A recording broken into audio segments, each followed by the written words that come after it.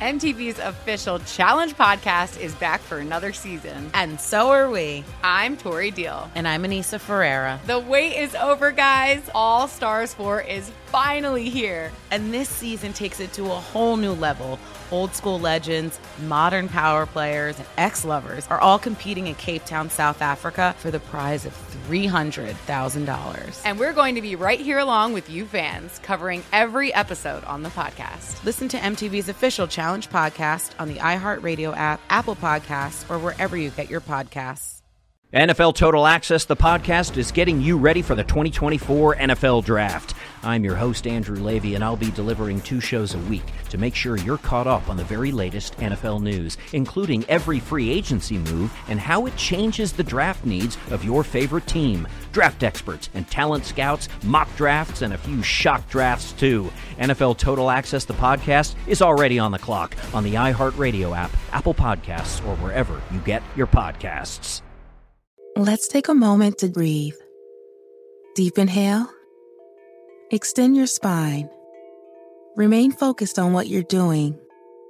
If safe to do so, exhale slowly, leaning to one side. Inhale back to center. If safe to do so, exhale slowly to the opposite side. Find mental health resources at loveyourmindtoday.org. This message is brought to you by the Huntsman Mental Health Institute and the Ad Council.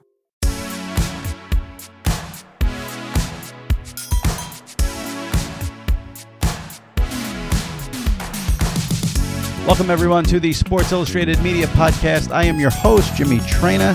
Thanks so much for joining me, joined by my producer, Brandon Nix. Brandon, how are you? Good, Jimmy. How are you doing? I'm doing well. Give me a quick NBA Finals prediction. You got Milwaukee, Toronto, Golden State, Portland. What will we see in the finals? I have Golden State and Toronto. Golden State and Toronto. Okay. With Golden State winning in 6 and Steph Curry being the MVP. Oh, you got it all figured out already. You're not even going to wait to see how these series play out? Okay. Nah. Right.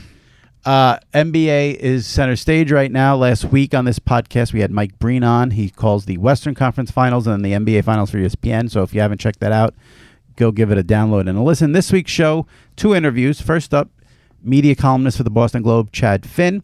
We got into the NBA ratings and how things will fare here in the conference finals without LeBron and what the NBA can expect. We got into the ESPN studio show struggling. Obviously, TNT studio show dominates when it comes to the NBA. So we got into that. We talked a little bit about the PGA coming up with Tiger Woods, and we talked a little bit about Boston sports, Tom Brady, Gronk, and the vibe there in Boston, and a bunch of other stuff, and just going through some sports media news. Brandon, let me ask you this question.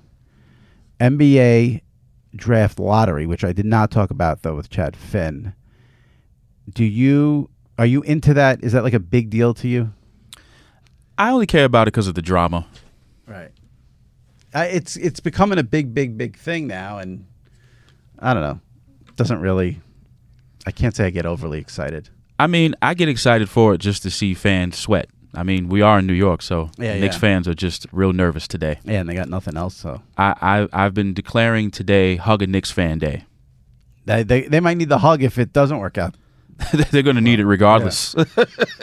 After we there's a lot of NBA talk with Chad Finn, and after that, Brian Curtis from The Ringer joins us. Brian wrote an article for The Ringer about the amount of sportscasters who are diehard Howard Stern fans. Howard is in the news this week because he has a book out. Came out Tuesday. Howard Stern Comes Again, and Brian Curtis always writes these phenomenal articles. He comes at it from an interesting angle, and I thought this was a great sort of way to connect Howard and sports. So we talked to Brian about those two things and his articles. So without further ado, again, quickly, Mike Breen in the archives. Check that out. Ian Rappaport, NFL Insider, 2 weeks ago. 3 weeks ago, we had Jim Nance. If you haven't listened to any of those, check them out. Download, subscribe, rate, review. And then, of course, do the same for this episode with Chad Finn and Brian Curtis. We get it started right now with Chad Finn. All right, joining me now is Boston Globe media columnist Chad Finn to go through some sports media news. Chad, how are you? I'm good, man. I think the last time I was on, Marchand was still a baseball writer. Andrew Marchand was still a baseball writer, probably. He's got his hands full right now with Mike Francesa. We'll have Andrew on sometime down the road. Oh, yeah. But before we get into sports media stuff, give me a little taste of Boston right now. The Celtics lost. I know the Bruins were playing a lot on the same night. Which team gets more juice in this city? The Bruins. Really? Last year was the first time. Yeah, last year was the first time in, God, I want to say 6 or 7 years where the Celtics actually did better on the regional cable network that carries them here than the Bruins did. NESN has the Bruins, and NBC Sports Boston carries the Celtics. And last year, the Celtics had a really compelling team, really likable team. Even Hayward getting hurt 5 minutes into it or whatever it was, and Irving getting hurt after 60 games was still kind of the opposite of what they ended up with this year, where it was a really easy team to root for that went to Game 7 of the East Finals. So they captured the imagination of Boston sports fans. And the Bruins weren't great last year. They were good.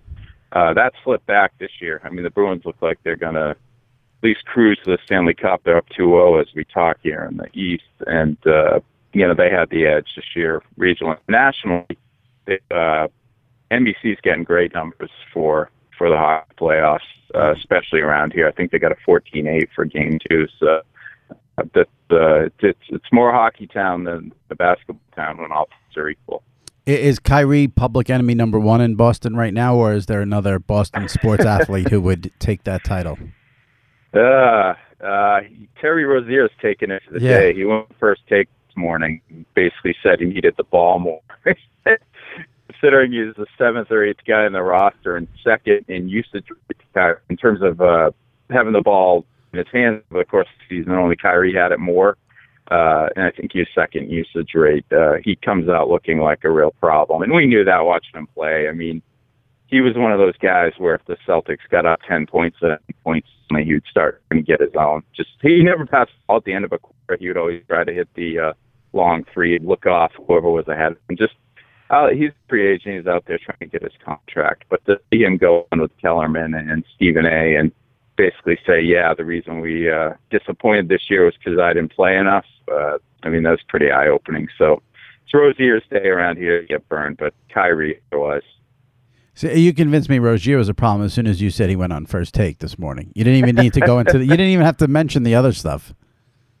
He's got some sort of media tour, and I've been hearing from people saying today, is he the worst player to go on a post pre-free agency, disappointing playoff end media tour, but they know what he's going to say, and they know he's going to probably reveal some things about this dysfunctional Celtics team that'll make for good copy and good stuff on Twitter and all of that. So probably pretty smart to have him on. It's a great topic, the worst players to go on media tours. If that would be a fun one to dip into. But the Celtics are out, but ABC and TNT have gotten good ratings for the NBA playoffs so far.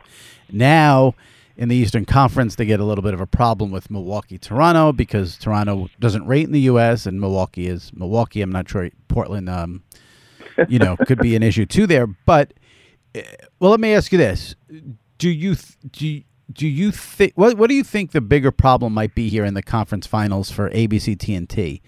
The markets or no LeBron James? Because while that was not felt in the first two rounds, I'd be surprised if you don't feel if they don't miss LeBron a little bit in this round, because the conference finals, they're all prime time, 9:00 usually, ABC, TNT. And that's when LeBron would sort of capture America, then going into the finals. So I'm wondering the bigger issue here for ESPN and ABC going into the conference finals. I think it's probably the markets. I mean, LeBron's your equivalent of a bankable action star, where you knew if he was there. And what was it, 7 years in a row you reached the finals? Seven or eight, I think it was 7. So it was a constant, and it was a recurring story that added a new chapter every year. That was really valuable to them. But and brought in the fringe fan. Right, yeah. Name recognition's off the charts. I think they have that, though, with Golden State. ABC and ABC and ESPN have the Western Conference here. And you have that with Curry. You had it to whatever degree if Durant even plays. He's pretty close to that level, too. But what really hurts them is you just look, and I think last year's markets, Cleveland was the smallest market. It's around 19, I think. The other three are top 10, Oakland, San Francisco, they have the Celtics, and Houston. Those are top 10 markets. Now this year you got Milwaukee at 36, and they got this most likable superstar probably in the league in Giannis, but 36, that's pretty far down the list. And then Toronto doesn't even register. Portland's 22, and I'm one of those people, I think I'm the minority that thinks Portland's going to give Golden State a better series than expected, but still, we might be looking at short series here with relatively small markets, and that adds up to kind of a bummer, particularly for the Western Conference. I'd love to know. I mean, I guess you'd have to know what America's thinking first, but I'd love to know what ESPN and TNT are thinking in terms of this. I think if Portland would ever beat Golden State, I think a lot of hardcore NBA fans would like that, because I do think there's Warrior fatigue out there and backlash against the super team. On the flip side, you still have to think the Warriors in the finals would bring better ratings than the Blazers in the finals. So it's an interesting dilemma there.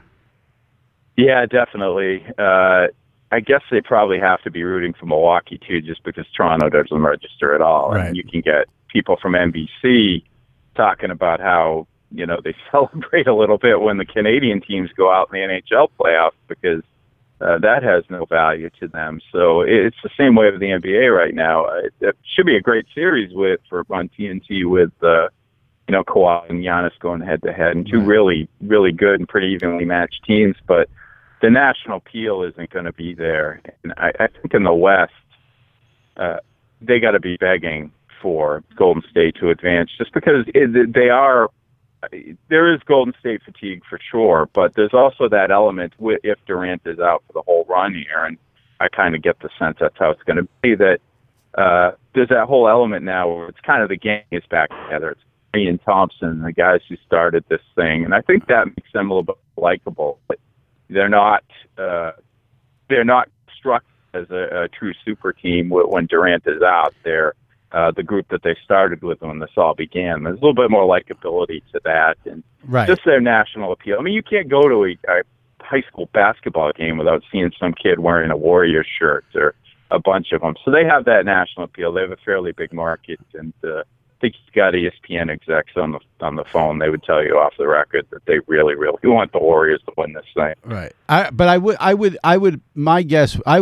My prediction would be, let's say it's a Warriors-Bucks finals, just for shits and giggles. Let's say that's what it ends up being. The country is going to be rooting for the Bucks, because I think, like you said, Giannis is so likable.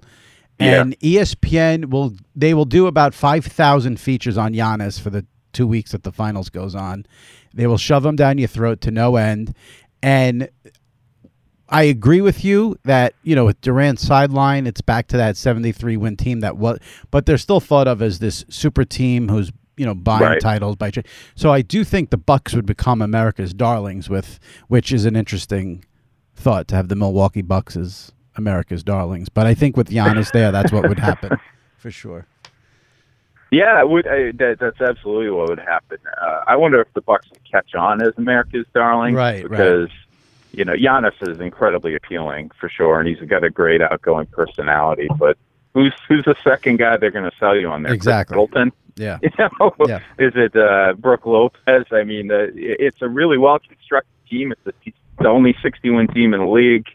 The one that they deserve to be where they are, and they probably deserve to win the title this year. But as far as the the sexiness factor of that team, I mean, it's not going to have a huge appeal to a national audience, no matter how much they tell us how great Giannis is. Yeah, ESPN executives were probably in crying more than Joel Embiid when the Sixers lost, because they could have, Embiid, Butler, Ben Simmons, and then of course the Philly market.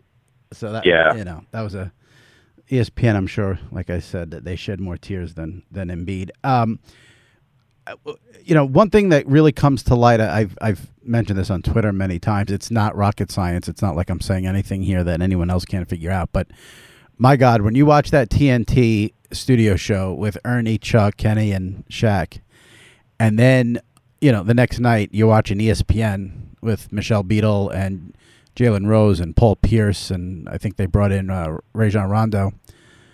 You want to talk about night and day. It's absolutely. It's shocking to me that ESPN. I know they've changed that cast a million times. I mean, they've had Bill Simmons and Magic and Wilbon and Sage Steele, but this is not good what they got going on right now.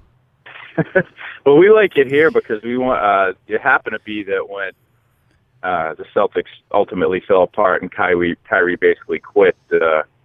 Halfway through Game 6. I mean, I've never seen an athlete quit like he did in a player of his magnitude. We were looking forward to it because Rondo and Pierce, we knew were going to get on there and trash him. Right. And that's the old Celtics from 10 years ago. But that's really the only appeal of it. And I don't know how you felt. I mean, I remember when Shaq retired, it was after 2012 or whatever it was, the last he finished up with the Celtics and then he was done. Mm-hmm. There was a bidding war between TNT, Turner, and ESPN for him, and I didn't like the idea at the time of adding him to Kenny and Barkley because they had such a good thing going already. But Shaq has been really, really good on that. I think he's improved even more, and they had that viral clip last week where he got all upset because he didn't get his turn, and then Barkley and Kenny just laughed at him, and Ernie lost it. That show is must-watch. No matter what game you watch before it, you want to see what they have to say afterwards. It's what every studio show strives for, and it's very, very rare where you can have that kind of appeal that they do, and they've had it for a long time now. I think Shaq actually adds to it, which I never expected. NFL Total Access, the podcast, is getting you ready for the 2024 NFL Draft. I'm your host, Andrew Levy, and I'll be delivering 2 shows a week to make sure you're caught up on the very latest NFL news, including every free agency move and how it changes the draft needs of your favorite team. Draft experts and talent scouts, mock drafts, and a few shock drafts, too. NFL Total Access, the podcast, is already on the clock on the iHeartRadio app, Apple Podcasts, or wherever you get your podcasts. Snakes, zombies, sharks, heights. Speaking in public, the list of fears is endless. But while you're clutching your blanket in the dark, wondering if that sound in the hall was actually a footstep, the real danger is in your hand, when you're behind the wheel. And while you might think a great white shark is scary, what's really terrifying and even deadly is distracted driving. Eyes forward, don't drive distracted. Brought to you by NHTSA and the Ad Council. As the #1 audio company, iHeartMedia gives you access to all. Every audience, live conversations, trusted influencers, and the insights and data you need to grow. iHeartMedia is your access company. Go to iHeartResults.com for more. Yeah, I agree. I couldn't agree more with you. And I think the first year Shaq was there, I didn't like it at all either. I was like, what is he bringing to the table? He's just, mumbled. Yeah. But he has improved tremendously, and I think, listen, everyone knows how good the show is, but what I always am struck by more than anything is that the way they effortlessly will bounce between giving you the serious analysis and breaking down a game, and Kenny does a great job breaking down the film and using that big video screen and all that, and then 2 minutes later, they're making jokes about Barkley being fat and all that stuff. I mean, they transition so effortlessly, and they do it all. I know she has the jump and it's doing well, but I'm shocked ESPN doesn't go to Rachel Nichols for that show. Wouldn't surprise me. I mean, the jump has, their audience is kind of stagnant. I wrote about it a couple weeks ago, and I think they average I want to say 340,000 per show, and that's kind of basically what it's been over the extent of the run. It hasn't really gained a lot of audience, but what it's gained is a lot of buzz because you watch it a couple days in a row and you realize this is what NBA should be, at least in that time slot where you're talking intelligently to the audience. They assume that you know certain things. They don't refer to Harden as James Harden as James Harden of the Rockets. It's just Harden. It's just right. you feel like you're in on the show, with, whether it's Rachel or Zach Lowe or Pierce and McGrady, who's really good. He's really salty on there. So that show has caught on, and maybe just what they need to do is move that into prime time. But they've kind of targeted that show to having that appeal where it's the middle of the day and the NBA guys are actually watching it. It's a little bit different. You just took exactly. It's funny. I was just going to say too. One of the things The Jump has going for it, and the successful shows like The Jump, the TNT show. I think of my friends there at Good Morning Football, who are like, that's a great show. The players are into those shows and react to those shows and respond to those shows. That's the ESPN studio show that not really happening as much. It doesn't seem like, at least. But I would I think ESPN's got to do something with their NBA studio show. I mean, they're gonna have the finals, and to me that just screams for like Rachel Nichols and McGrady, like you said, these people who are really causing waves during the day with The Jump. But yeah, have you always liked Rachel in whatever role she's in? Yeah, I feel like she's become like this one of the big NBA figures in the last couple of years. I always thought of her as more of a reporter who covered all sports, but I thought she always did a good job from day one, really. Yeah, because when she came back, they let her shape that. When John Skipper talked to her after she had gone to Turner and she was doing like sideline reporting for the baseball playoffs, and some CNN stuff, and she had a lot going on, but it was kind of an assortment. When ESPN talked to her about coming back, she basically said it needs to be something that I can't do here, that I'm not going to be able to do here, that appeals to me. And they let her shape the show. I mean, she picked McGrady as her number one draft pick among ex-players who were attainable. They would have taken Barkley if they could or whoever, but they let her build that show, and I think it's taken a really smart shape. And I give her a lot of credit for that, because she's been around the NBA for 10 years, but I didn't know that she would be so adept at hosting this kind of show where it was really both inclusive to basketball fans, but also sort of insidery. And I really like it. I think maybe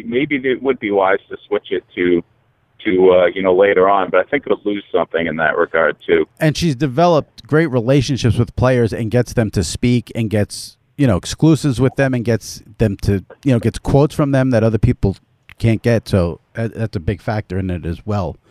And in the interest of fairness, if any ESPN people are listening to this and they're not happy, in the interest of fairness, I think what makes the studio show stand out as being so disappointing is how good their team is calling the games. Yes, I did have Mike Breen on this podcast last week, so I may be kissing his ass a little, but you can go listen to it in the archives. But Breen, Van Gundy, Jackson, I mean, that's as good as it gets from, the telecast standpoint.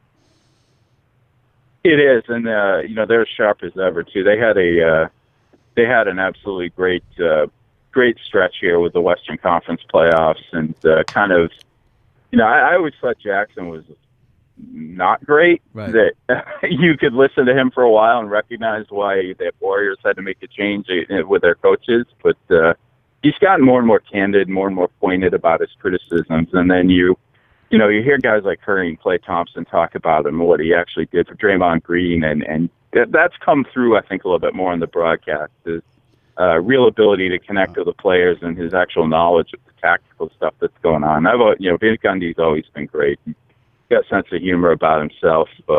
He's not shy about making comments that aren't going to go over with half of the population. He will get political from time to time, and I think that's pretty good because he's good at it. Mm-hmm. But overall, it's a really good broadcast team, and one that it's been together a while, and you still see it improving, which doesn't always happen.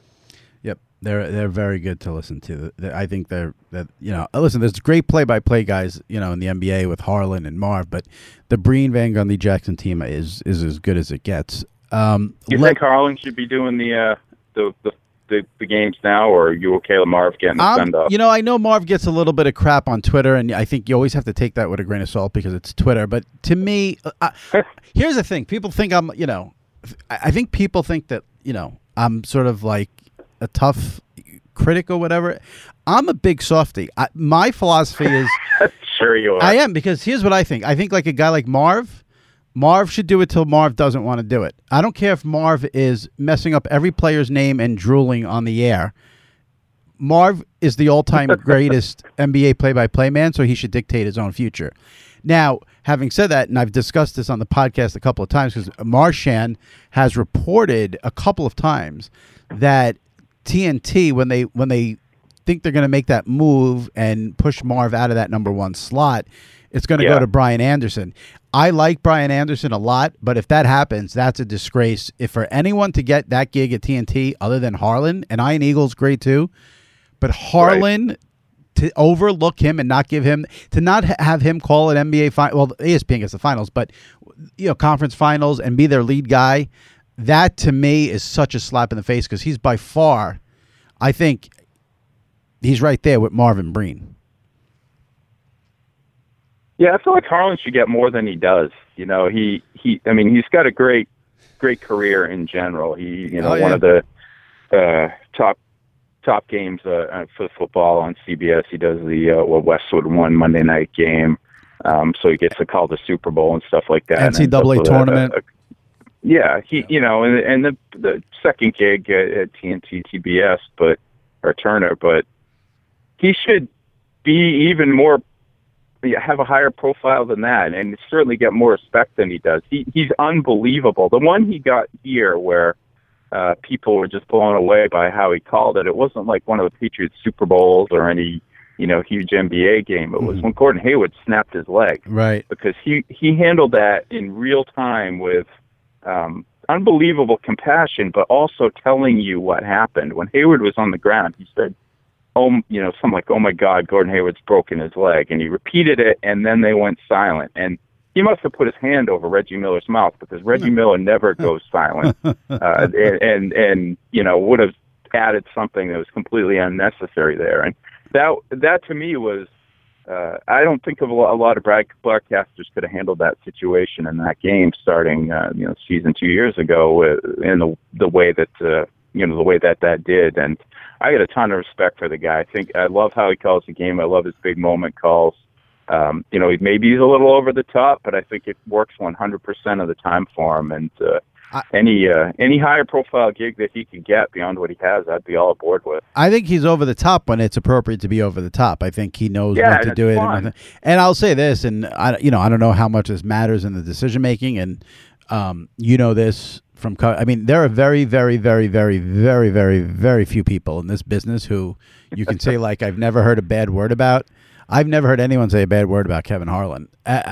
One of the nicest men, I think, in this business. So, it'd be nice if that counted for something. And like I said, Brian Anderson's great too, but Harlan's done it longer. I think fans love Harlan. I think there's an attachment to Kevin Harlan, and if they ever, like I said, if TNT ever made a move on Marv, I just can't believe they'd go anywhere other than Harlan. It just makes no sense to me.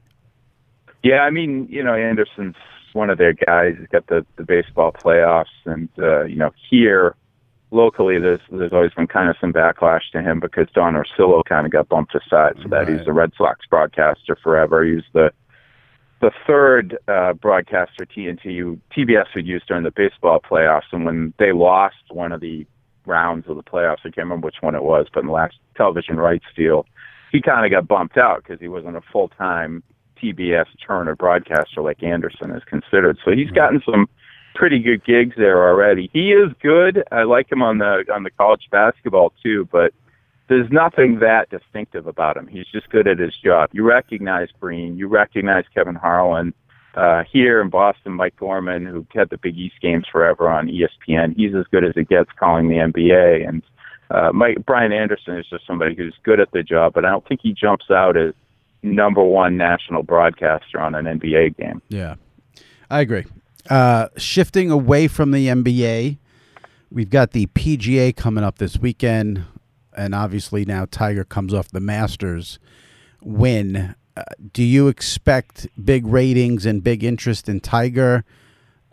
Or is there a fall off because it's not the Masters? What do you expect from the PGA here this weekend in terms of I think interest? it'll be huge. I didn't look at what the numbers were last year. Was the PGA later last year? I feel like it was. I honestly don't know, so I don't want to guess. I think it was, but I mean, he has a tangible effect, and it's harder to read during the Masters what that effect was because of the crappy weather they had for the final round. It started early, so you'd get all the ratings and for that final round, and you're expecting them to be up 8, 9, 10%. Instead, they were down a little bit.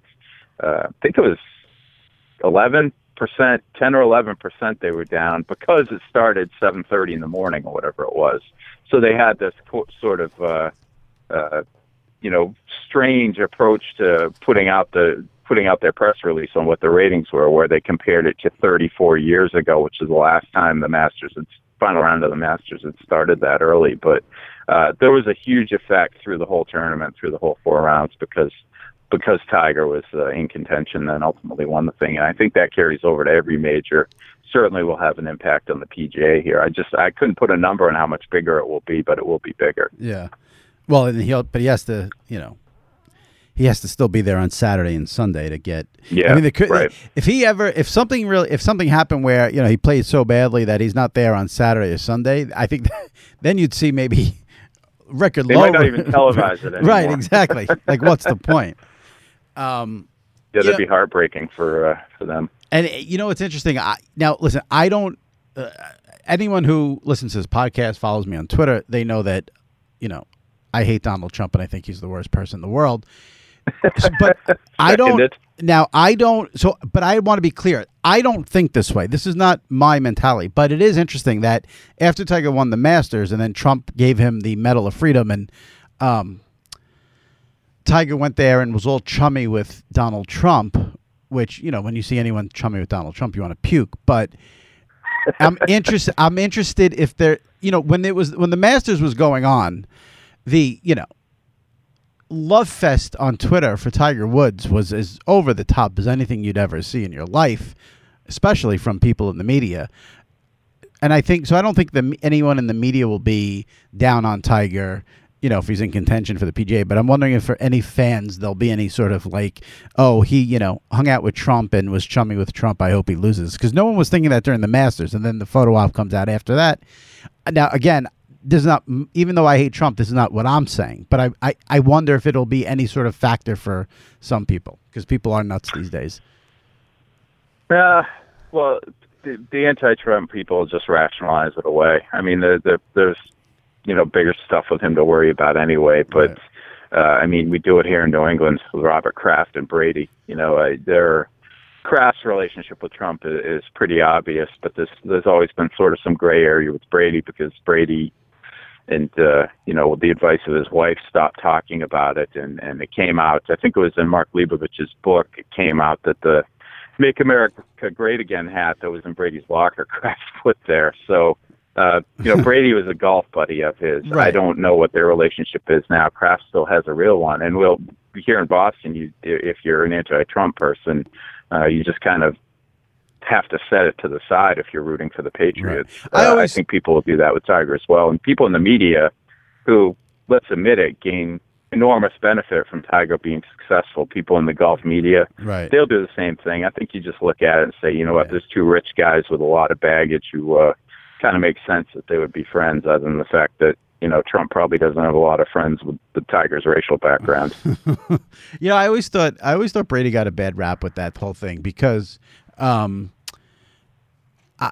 had the hat, and it was way before, Trump became this deranged sociopath that he is now. So, like, I don't, and I never got the impression that, like, Tom Brady was, like, best friends with Donald Trump and hanging out. Like you said, they were golf buddies. But, he gets pegged now as, like, being in Trump's inner circle. It's a little unfair, I think, to Tom. And especially, I mean, if you've followed Giselle on Instagram or whatever, she makes her feelings clear. And I don't think he'd be on the opposite end of the spectrum of his wife on that. So I think Brady gets a little unfair rap when it comes to his, quote, friendship with Trump. He does. For one thing, he's in this bubble. It's right. This TB12 Patriots bubble where he's not paying attention to stuff like that. It seems weird to say because he's an intelligent guy and barely, I think, a well-rounded human being away from football. But he's so immersed in this that he wasn't really paying attention to what was going on in the presidential race. His relationship with Trump goes back to when Brady burst onto the scene in 2001. The Patriots back when they were likable nationwide won the Super Bowl over the Rams, and Brady had a lot of opportunities that he never had before. He became super famous overnight. Nobody knew who he was, the Michigan quarterback, and coming in for Bledsoe, his fame escalated. But when they won the Super Bowl, it went to a whole different level. And Trump gave him the opportunity to judge what Miss America, Miss Universe, whatever the one he owns is. They became friends. They became golf buddies over time, and Brady's sort of lack of awareness of what the guy is really all about, I think, led him to a little bit more of a joking manner about their friendship than he realized was appropriate at that time. And I think if you got an honest response from him now, he would say he separated himself from that. I mean, he didn't go to the White House last time they won, and I seriously doubt he goes the next time here, if they do end up going for their last Super Bowl victory. Yeah, and in New York, I mean, Trump was friends with all the athletes. I mean, he was always at Yankee games, he was always at Knick games, and a lot of the athletes were friends with Trump before, 2016 or 2015. I guess it really all started when he went on his racist media tour to demand the first black president show his birth certificate. That's when he sort of made the heel turn. But before that, he was a fixture in like sort of the New York sports scene. So So I get the connection there with Brady, like you explained perfectly, and I always thought Tom got a little bum rap. I wasn't. This is totally off the beaten path, but since you mentioned it, and you're as connected to Boston as anything, I'm just curious because we saw Brady at the Met Gala a couple of weeks ago, and he's building up his social media presence. And all. Now, I love Tom Brady. I think he's the best quarterback who's ever played the game. To me, I like watching him play more than any other player. Always have. I've been turned off the last couple of years by the TB12 sort of snake oil salesman aspect of it. In Boston, I would assume nobody even questions the TB12 stuff, right? Like they just overlook it completely and no one gets bothered by it. Fan base does for the most part. You kind of, I think you look at it and say, well, he's, 42 now? It works. He's still playing at an enormously high level, although, we saw some cracks in the foundation last year. He did not play well in the Super Bowl at all. You wonder what level he's going to be at this year, but, he had the book and he has his business, and that's clearly the next step he's taking in his life. And as long as he's winning football games, it's fine with everybody here. It's working. Media-wise, there's been quite a bit of criticism, and you tend to get backlash for that for sure. With the Globe, we've had, Shaughnessy writes about it a lot. Bob Holler did a pretty big dig investigation on Alex Guerrero, who's kind of Brady's guru. Brady's shady. He's got some baggage in the past, but he's kind of his guru and his partner in all of this, and did a little bit of digging there. So it's, I think the media has done its due diligence, and it has the natural skepticism that you want to have in terms of what this is all about. But the fan base, understandably to me, just doesn't want to hear it because Brady's still the quarterback of the Patriots, and a damn good one. I get that because I mean, as a diehard Yankee fan, when everyone wants to bash Jeter now for ruining the Marlins, and I just I tune it out and I say I just look at the 5 World Series rings and that's it. So I get why the fans do that. I love. And here's the thing about Brady, like the TB12 stuff, it turns me off so much, but he's such a likable guy. Like I think he's such a likable guy. Like he's not a bad guy on any level. You could just tell. No, he's a decent human being. Yeah. It's the same with Gronkowski in a different kind of way, but I was around the Patriots not so much recently, but for a 5 or 6 year stretch where I covered every home game and saw how Brady interacted with the guys in the locker, the people picking up the towels in the locker room, right? And, that sort of thing, and right. He treats everybody well, and he always has, and he's never deviated from that. And you could very easily become a dick being, having the level of fame that he does. In some ways, you could justify it. It's never ending, the requests and people wanting just a picture or, to point at you, and you don't get a break. And he's handled that incredibly well. And Gronkowski, was the same way. He embraced the fame a little bit more, but he was the guy who, he connected with every kid you saw that came into his path at Patriots practice or that sort of thing. And it's reassuring to see that because you see the national perception of these guys sometimes, or the hot take perception that Gronkowski parties too much and he's not disciplined, or Brady's at this heightened level where he's inaccessible as a human being, and that's just not true in either case. Yeah. And it's good to see that. It's because it's not really fair to say there's something less than what they are. I have to say I haven't seen any backlash against Gronk, but that might just be me. I think for the most part he's sort of universally loved. But and also, by the way, if you're listening to this, if you're one of my listeners, I love you. And but do me a favor, if you're about to fire up a tweet to me about Deflategate and Brady, I don't care. So just please don't. I'm not going to respond, and I don't care. Last thing before I let you go, because I thought this was interesting. Fox now, they're going to try to make a big push here with college football. They have a whole new college football studio show with Urban Meyer, Reggie Bush, Matt Leinart. They're going to put their best game at noon now every week. Yeah. I think that was announced at the Upfront. I find that strange, only because they air one of their packages is the Pac-10. So they're basically saying there'll never be a Pac-10 Pac-12 game that's the best game of the week because they're not going to play the game at 9 a.m. and at USC. So I guess you're always going to get a Big 10 game there, maybe Big 12, and the game's going to be at 11 a.m. locally. It's a weird move in terms of the schedule. What are your thoughts on that? Yeah, the big window there is just like it is for the NFL. It's in that 3 o'clock, 4 o'clock range. So in some ways, it's going to be a detriment to put their best game there. But it's really interesting to see them kind of gunning for ESPN. They have partnerships on the 3 of the big conferences, right? Big 10, Pac-10, and Big 12, the other one. Yeah. And yet they're very clearly taking that 25 to 30 million subscriber base advantage that they have because ESPN's cable and Fox is not. So they're in that many more homes. They're taking that and trying to leverage it into beating probably the best thing ESPN has in terms of college football, which is not a specific game broadcast, but just the popularity that Game Day has. And I don't know if it works. I guess putting a live game up against Game Day is but it's not. The game going to draw some audience. But Game Day, Game Day ends the majority at noon. of college football fans will watch Game Day still. Yeah, but Game Day ends at noon. Yeah. So, and they're starting their game at noon. So there's no them to switch over. Right. Yeah, I don't think there's going to be a lot of. I don't. Yeah, I don't think people are going to. I don't know. I don't see Fox doing any damage to Game Day. I just think it's too institutionalized at this point. Yeah. Well, they've spoken openly about that. I don't know if they have reuniting the USC group there with Leinart and Bush and then Brady Quinn in there. I don't know if that's nobody cares. That's the lineup that's going to do it. Nobody cares. Plus, here's the thing. I'd rather miss the first 5 minutes of whatever game Fox is airing at noon to see Corso put the stupid mascot head on and make his I was going to say the same thing. Yeah. Good luck beating that. That's as good as it gets on a Saturday morning. Yeah, it's funny. I talked to somebody at ESPN about that, and they said the exact same thing. Those 2 words. Yeah. Good luck. Watch, ESPN's going to they'll push their pregame show now to 12:05, and they'll make sure Corso puts the hat on at noon just to stick it to Fox.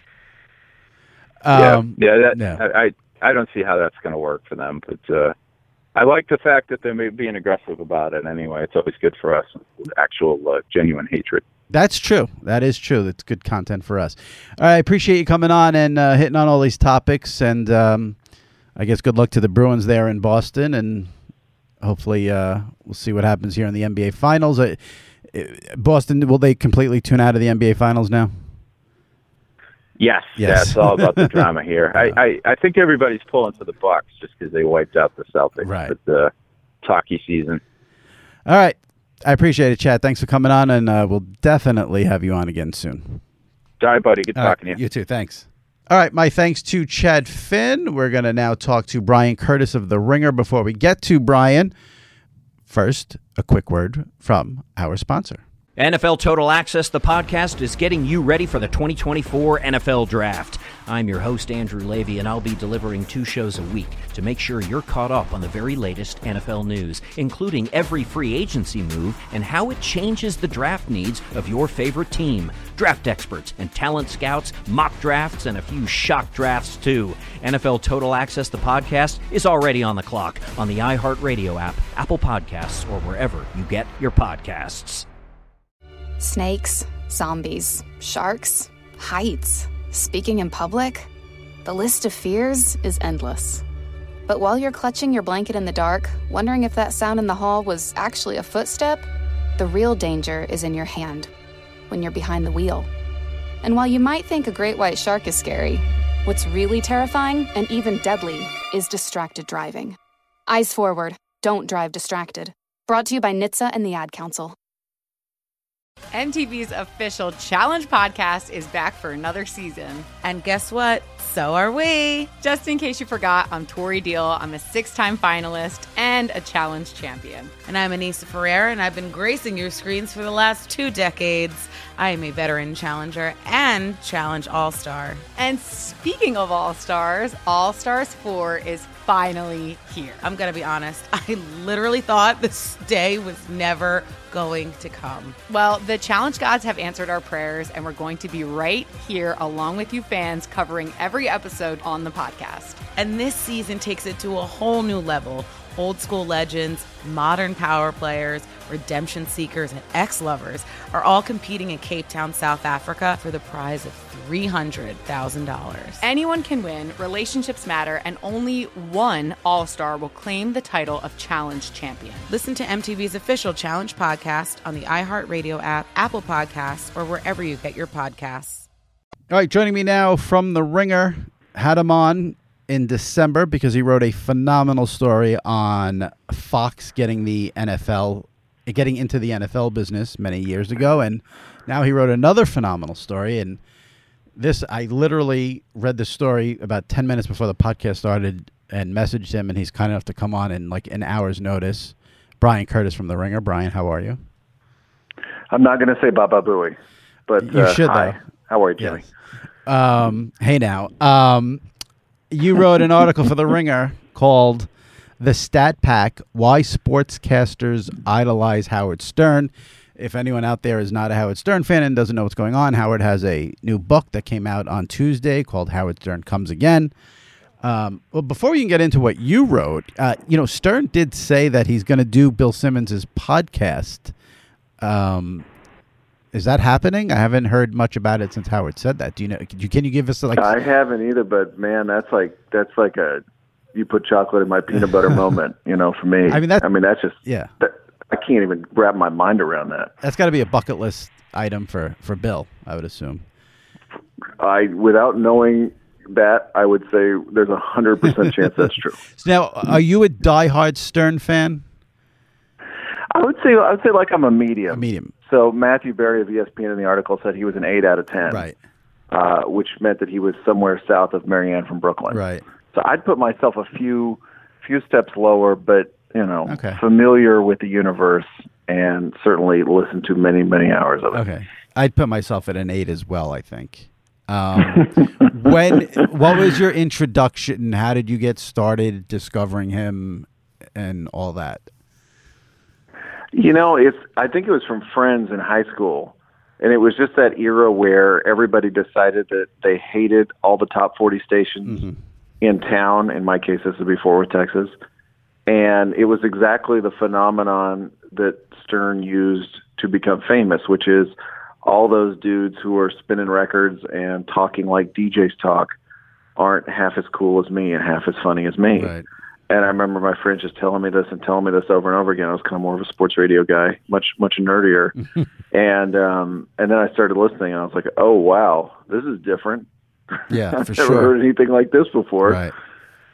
Do you remember, do you have a first memory of something you heard, a guest, an interview, a bit? It's funny because, we're talking now kind of in his 60-something serious incarnation about his celebrity interviews, right?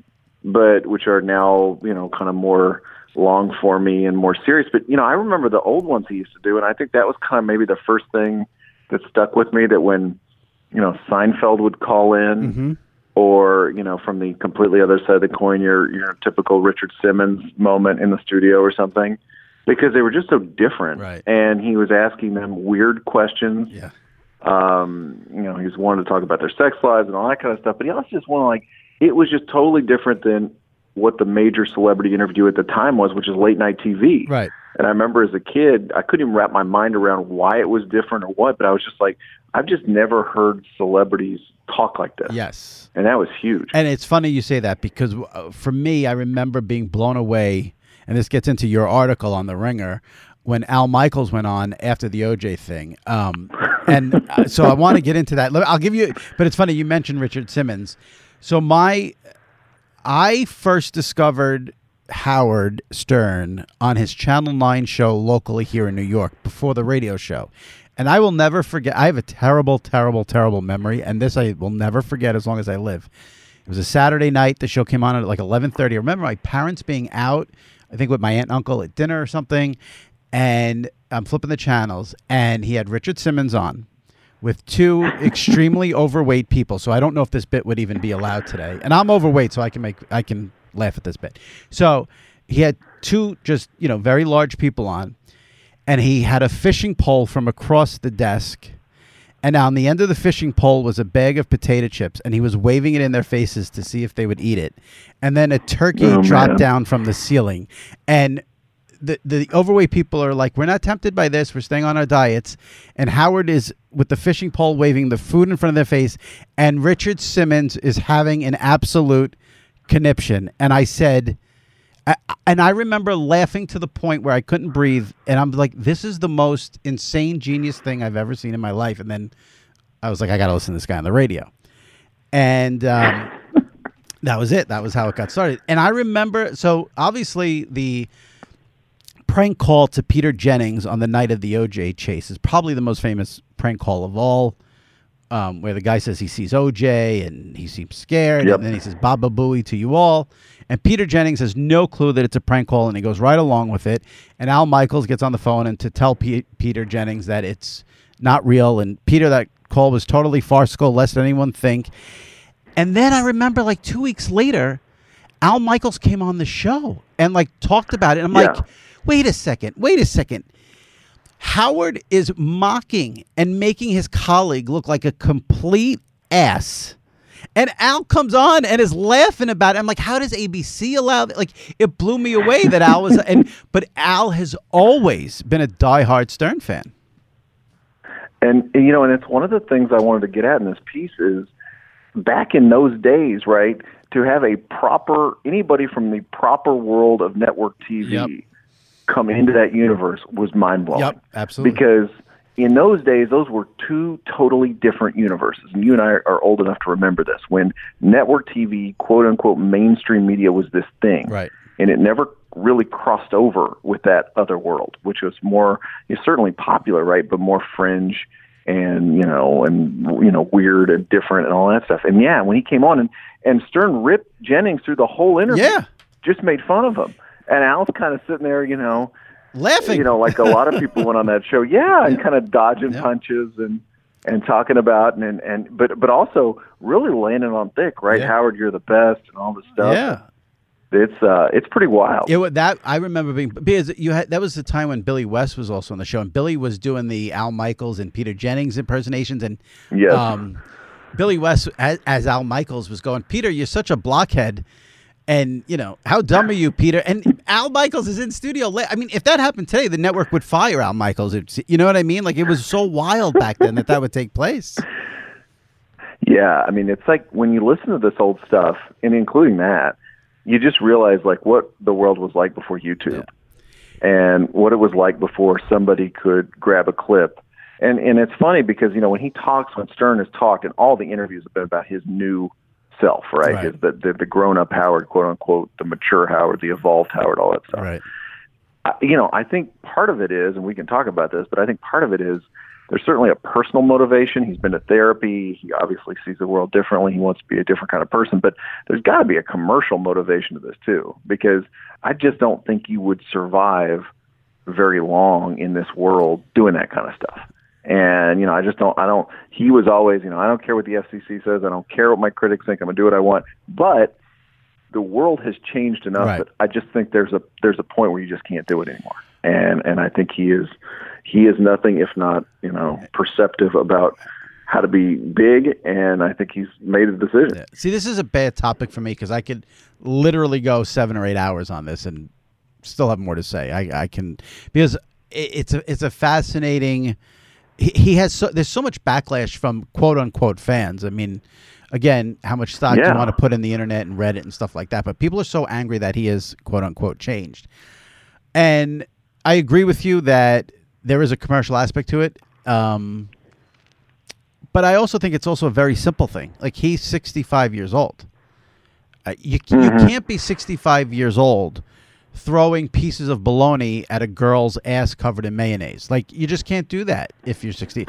Now, listen, you can't do that now, period, in this era. But I was going to say, what is the appropriate age to do that? But yes, exactly. I take your point. But at 65, you're just not going to be able to do that. And I do think he sort of, I think he got off on the sort of, it became a thing where people said he's the best interviewer.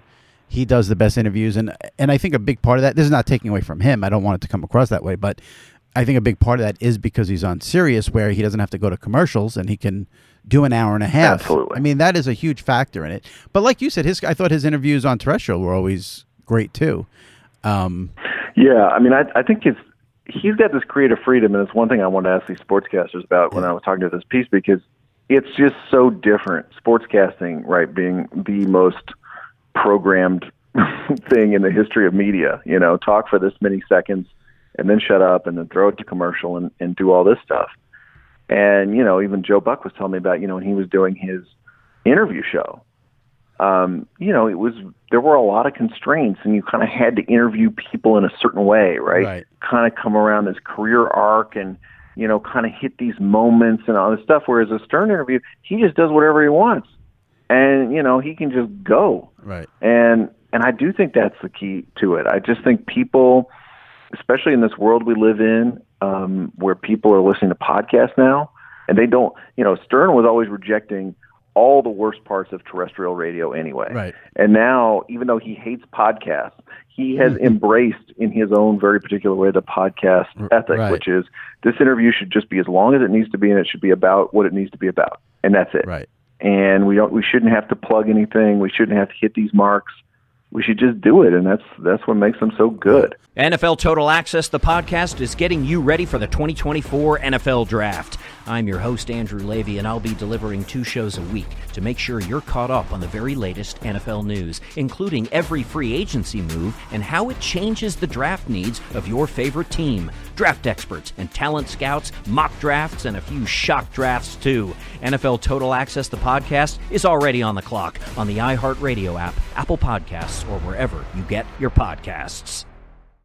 My simple solution to the problem was remove people from the scene and help them feel safer. In response to attacks against Asian Americans, Maddie Park raised over $250,000 to donate cab rides to the Asian community. There is so much more work to be done. We really need to come together and tackle this issue as a community. Support the Asian community.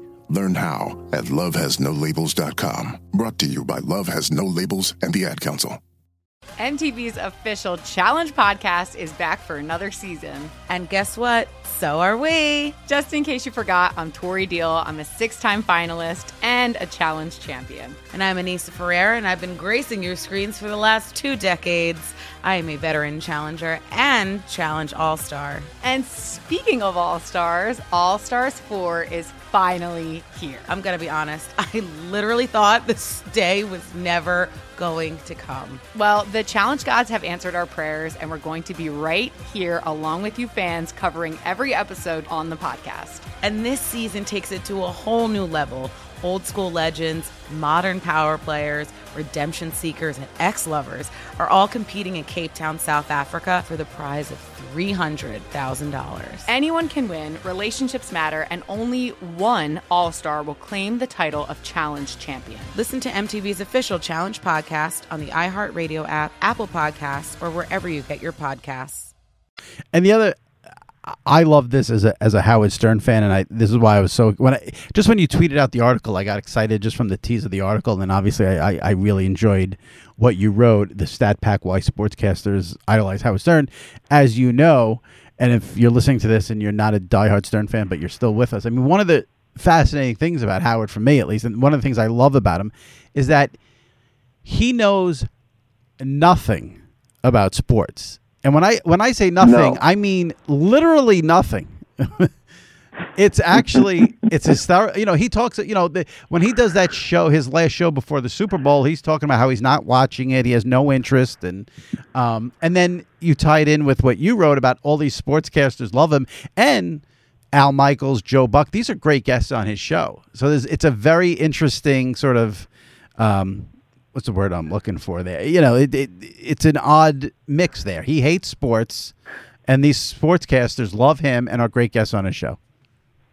Yeah, I mean, it's fabulous. I love this moment in the 1994 interview with Al Michaels that you mentioned earlier, where he turns to Al and he says, "Al, what are you doing in town anyway?" Yeah. And Al Michaels the night before has announced Monday Night Football from Giant Stadium. Monday Night Football in 1994, right? Top 10 show, you know, like huge television show. Howard has no idea what he's doing there. But yeah, it's fun, and it's funny. Like all these guys told me that really Gary Delabate is the sports guy on that show, and he is the one in many cases who lobbied to get these guys on, and kind of said like, "Hey, Howard, you know, there's Joe Buck, and he's a sports announcer, but he's a really interesting guy, and he wrote in his book all this stuff about his dad and all this stuff about, you know, his hair transplants, and just stuff you can get into and make it an interesting." Something that you connect with on your level. Right. And, you know, Matthew Berry said the same thing. You know, he said like Gary and some other people on the show, I think, went to bat for him and said, you know, this guy was a screenwriter, so he can tell you about like Crocodile Dundee 3, you know, stuff that, so you can kind of connect it to Howard, because Howard doesn't know what fantasy sports is either. Right. He doesn't know anything about sports, anything about fantasy sports. Right. But there's just this way that they sell sportscasters to him by saying these are interesting dudes, and you can get deep with them, and you can make a connection like you would with, you know, any celebrity. And another great point you made in your piece is that Joe Buck, who faced and still faces ridiculously, in my opinion, a lot of backlash online and from Twitter, actually won over a lot of people when he went on Howard and was so open and did a great interview with Howard. Yeah, I looked on like Howard Reddit, and they love Joe Buck. Yeah, he's a great guest. You know, it's like I didn't think I'd like this interview, but man, this was awesome. Right. And it's funny because that's what Joe told me. And I have that same absolute same feeling as you'll get. I'll be like, Howard interviews David Crosby, and I'll be like, man, I don't care about this. Right. I just don't care. Nothing against David Crosby. I just don't care. Right. That is not something in my wheelhouse. And then I'll listen to it for 20 minutes, and then 40 minutes, and then an hour, and I'm like, man, this is awesome. You know. This dude's great. Yeah. That's the effect he has on people. And the funny thing is that while he does not like sports at all, he has had some pretty unbelievable sports guests on over the years, back, you know, in terrestrial and series. But I mean, he had George Steinbrenner on the show. He had Mickey Mantle on the show. He famously had O.J. Simpson on the show. That's right. Look out. So he will put a sports person on there. He's had Belichick on the show. Which is incredible. Yeah. That's absolutely incredible. Yeah. Robert Kraft goes on with Gary every year now from the Super Bowl and the wrap-up show. So so sports is an odd part of the show, and it's always fun when he tries to sort of riff on it because he doesn't know what he's talking about. But I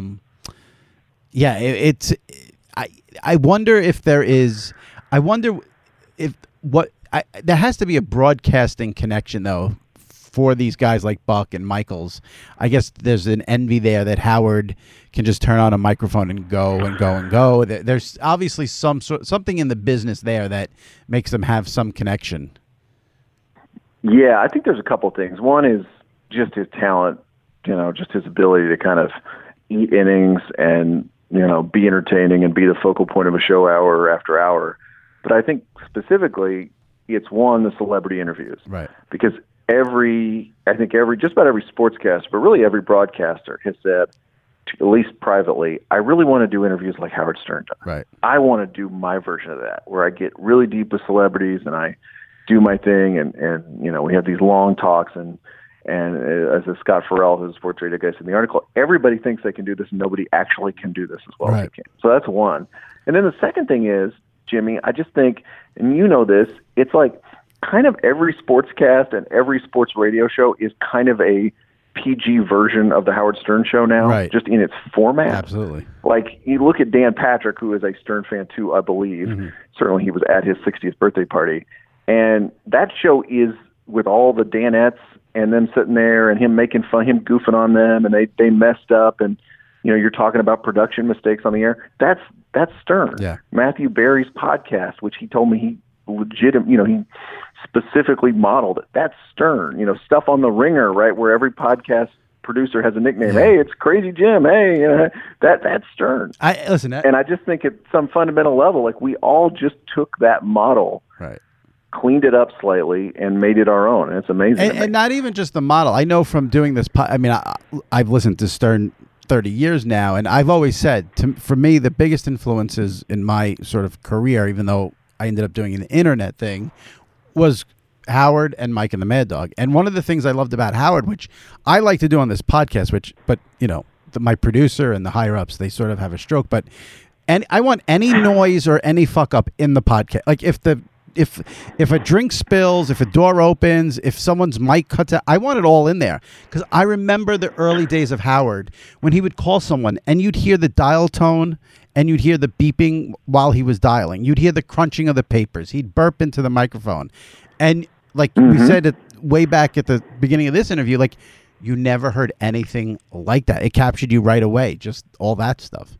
So everyone who does any sort of broadcasting, if they ever listen to Howard, I think takes bits and pieces of it. Yeah, and that's another thing. I don't even think I put this in the piece. I think Robert Flores told me this, but it's just this idea that as broadcasters, anybody who does this, whether it's on a podcast or a radio show or TV or whatever, is that he proved that being letter perfect, which is often a really important thing for sportscasters, may not be really the best thing that you can do. Right. That sort of owning your mistakes, being yourself, right? Not trying to talk like Mr. Announcer guy, that, and I think that speaks to people too, because when he was burping into the mic and talking with his voice that he famously thought was terrible, he was connecting with people on a deeper level than, Mr. Golden-throated DJ guy.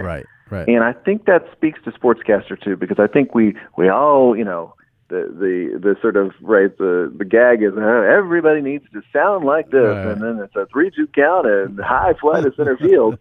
And a lot of those guys sounded like that at times in their career, and then maybe with some influence from Howard, maybe not, they eventually said, I just need to talk like myself. Right.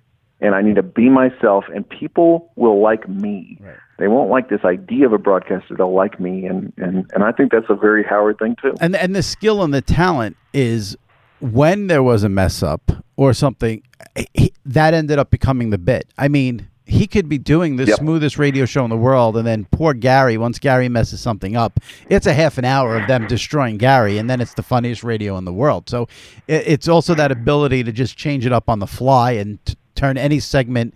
He knew, he in the back of his head, he knows Gary messing up is good. And then it becomes, an even better segment than it already was. Totally. Yeah, totally. And I think in a weird way, that may be the most influential thing that he's ever done. Yeah. I really do. Yeah. Because that's, to me, again, that's every sports radio show now. That's every show. Everybody has that producer guy, and they're always making fun of him, and he's really good at his job, but he's always kind of not quite pleasing the boss. Right.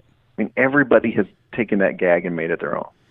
And that's the thing. If he's still on, I don't understand why people listen to the wannabes instead of him. But to each his own. I mean, that's personal choice, I guess. But it's funny you mentioned Dan Patrick at the 60th birthday party. And I'm thinking back because I was lucky enough. I was there myself. I got very lucky and was able to go. And look at you. Yeah, and it's good to have connections at Sirius. And I remember Kraft was there, David Stern was there, Gary Bettman was there. God. And it's like, this is a guy who hates, Bettman. and it's like, this is a guy who hates sports, and all those guys were there. So, Gary Bettman is a weird one there, by the way. I mean, David Stern kind of is too. Yeah, there were the commissioners were there, Kraft, and I think there were a couple of other sports people, but my memory is not great, but I remember there was a handful of bizarre sports guests in the audience. And that's all. Again, I think that's all Gary as well. Doing all that, like you said. Yeah, and I think Howard has this thing where anybody who's famous or kind of sort of famous, he's interested in if he can goof on them, or if he can, get him down and do a kind of an interesting interview. He'll go there, right? He's just like, okay, sure, It's funny. Bring him in. Yeah, absolutely. I'm thinking about, you mentioned the article he had used Len Berman, who's a local guy here in New York, on things. I had Ian Eagle on this podcast a few months ago, maybe a little longer than that, and he told a great story. If anyone wants to hear it, go into the archives. He told a great story about Gary was trying to get Ian to judge, oh God, what contest? It was something completely inappropriate. I don't know if it was like, hot mothers and daughters or some farting contest. I forgot exactly what it was, but they wanted Ian to be the play-by-play guy, and Ian passed on it for obvious reasons. But it was always great that they would bring in. I'm thinking though, the one sports guy who I don't think is a fan or would ever go on is probably Marv, because Howard had the mugshot of Marv hanging in the studio for years and years and years. I think that's one that probably. Although that would be a great interview if Marv ever talked about it, but we know Marv's never going to talk about it. I think he's definitely probably passing on that invitation. Yeah. But I'm trying to imagine Sean McManus's face when he gets the Ian Eagle media request to go on Howard Stern. I think Eric Shanks is approving that for Buck before Sean McManus is approving that for Ian. And Ian would love to go on. I just don't think Ian wants to judge. I don't know, whatever it was. It might have been biggest poop in the diaper. It was something so out there. I'm trying to think if any CBS guys have been on there. I guess I can't. Nance would not go on there, I don't think. Not exactly his forum. No, it's actually perfect for Joe Buck. And Al Michaels has always been great on there, and. There's been others throughout the years. I'm drawing a blank now, but like I said, it's Len Berman's actually been on a ton of times, and Matthew Berry's been on 6 times, which surprised me. That's a pretty big number. Well, he did the fantasy league with the guys from the show, so they'd always have him on to sort of get the lowdown on what's going on. Like he had that he did that tennis tournament, the Nassau Coliseum U.S. Open Soars, and I think they had. They had someone famous there doing the play-by-play. Maybe that was Len Berman too. That might have been him as well. But they had a local New York guy there doing that too. So, all right. Well, Len told me he did like a horse game between Robin and Dominic and Howard's old Dominic Barber, old lawyer, right? Yeah, Dominic Barber. Yeah, exactly. Yeah. Yeah, that caused a lot of problems. That was a deep cut for me. So I did not remember that. So obviously you did. They also did a bit. Yeah, see, I told you it was an 8. They did something in Vegas too, where I think Artie either played basketball against a woman, or maybe he faced a woman pitcher in softball. They did something like that too, and I think they may have had a sports guy do the play. All that stuff's on. I think a lot of that stuff's on YouTube if people want to dig for it. But I appreciate you coming on it's very findable. Yeah, I appreciate you coming on short notice. Like I said, this was the quickest booking I've ever had, and not to kiss your ass, but I'll do it anyway. You come up with the best ideas for stories, I gotta say. So you're too nice. Keep doing what you're doing. Now we've gone astray from the Howard Stern style interview. Because I feel like well, listen, you've said it all, but I have to say that no one thinks of the ideas you do. So I appreciate that, and you should try to see if Bill will let you sneak on that podcast with Howard. Oh my God! To be a fly. There's so many of his for the fly on the wall moment, but man, that might be the. Let me ask you this. Okay, let's do this. If let's say hypothetically, Bill let you co-host that podcast, and you could ask Howard one question. What question would you ask him? I don't know. I am really interested in the reinvention. Mm-hmm. I really am, and not the sincerity of it, but just the way he thinks about it. Because you've seen him in these interviews say like, I'm not I hate the first 2 books that I wrote. Right. I can't. And remember, at the time, those were the greatest books, obviously somewhat tongue-in-cheek, in the history of literature for him. Yeah. Huge bestsellers and all this stuff. And now it's like I can't look at that stuff anymore. I can't listen to my old tapes anymore. I don't want us to replay things where I'm being mean to people that I don't want to be mean to anymore. And just how he processes that, to me, I feel we've gotten a little bit of it. We've gotten kind of like an inch deep in some of these interviews he's done. But to me, that's just a fascinating topic, because I said in the piece, it's like there are a lot of people who wrote for the internet who are doing a very, very similar version of that in our age. Right.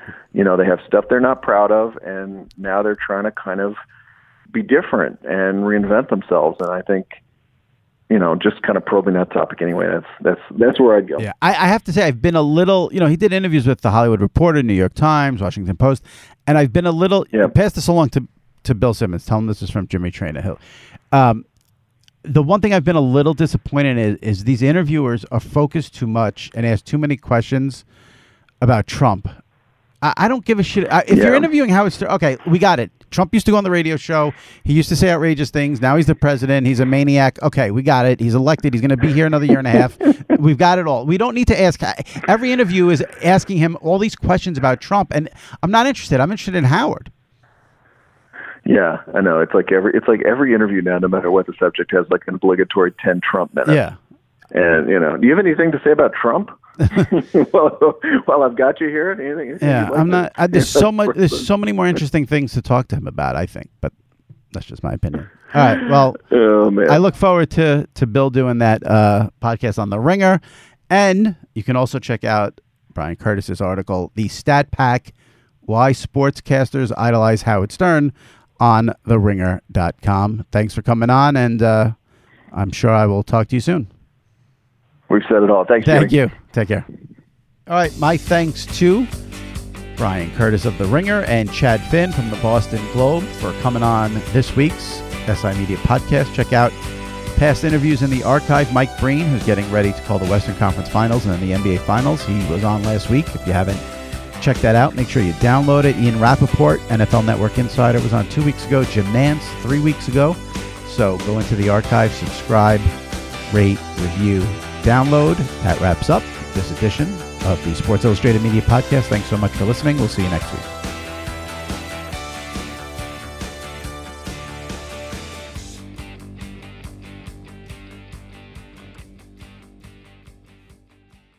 There are some things that are too good to keep a secret. Like how your Amex Platinum card helps you have the perfect trip. I'd like to check into the Centurion Lounge. Or how it seems like you always get those hard-to-snag tables. Ooh, yum. And how you get the most out of select can't-miss events. With access to the Centurion Lounge, Resi Priority Notified, and Amex card member benefits at select events, you'll have to share. That's the powerful backing of American Express. Terms apply. Learn more at americanexpress.com/withAmex. NFL Total Access, the podcast, is getting you ready for the 2024 NFL Draft. I'm your host, Andrew Levy, and I'll be delivering 2 shows a week to make sure you're caught up on the very latest NFL news, including every free agency move and how it changes the draft needs of your favorite team. Draft experts and talent scouts, mock drafts, and a few shock drafts, too. NFL Total Access, the podcast, is already on the clock on the iHeartRadio app, Apple Podcasts, or wherever you get your podcasts.